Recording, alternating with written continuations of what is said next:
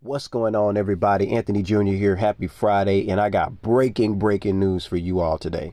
I've been in safety for 2.5 years, and I told you all right on the last segment that the highest level of cut resistant glove that I knew about was level 5, right? Because that was what I knew.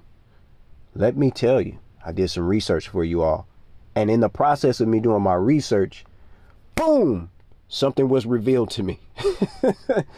There's actually 9 levels of cut resistant gloves, y'all.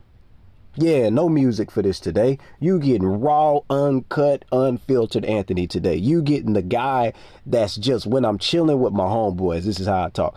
What in the world? I have not been living under a rock, ladies and gentlemen. I know I haven't. But I learned something new today.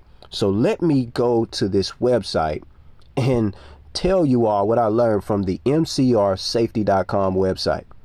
Man, y'all got to hear this. So according to ANSI, ANSI stands for the American National Standards Institute, right? That's ANSI. According to them, right, they actually say that there are 9 levels of cut resistant gloves for hand protection.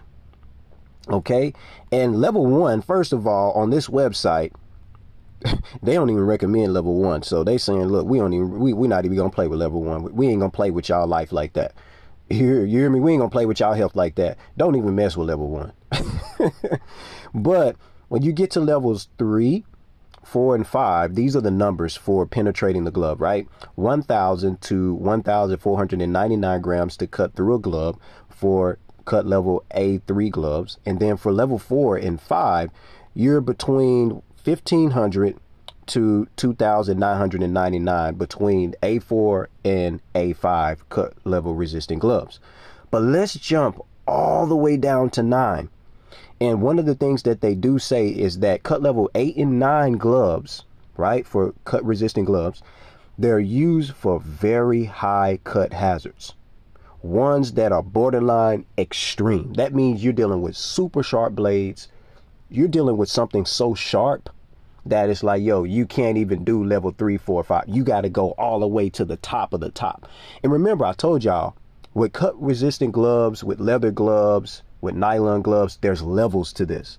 So not all PPE, just because it's related to protect you from specific hazards that you or I may be accustomed to, it doesn't mean specifically that that specific level is rated for the work that you're doing. This is why I say it's good to do your research, right? Which is another reason why I'm telling y'all about this. So let's go to cut level 9. Cut level 9 gloves are 6,000 plus grams to actually cut or penetrate that glove. That's a lot of force, and that's just a lot of force. And I'm just telling y'all, like, that's a lot of force, man. And so people, take it from me, right? Sometimes you're not living under a rock. Sometimes what it is, good people, it's just that you haven't looked into things even deeper. I guarantee you there's other things I don't even know about respiratory protection, even though I went to school for it, got a good education, right? But I guarantee you, if I go and I start looking at parts per million for certain types of respiratory protection, I guarantee you, as I start reading in the details, I'm going to get something that's going to be boom, like, whoa, I didn't know that, man. Like, wait, hold up, this been in the book the whole time?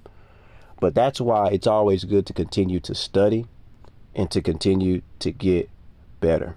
So with that being said, that's all I got for y'all. I hope you're having a blessed day. Have a great Friday. Go out there, dominate your field, be great at what you do. Don't wait for somebody to give you a handout.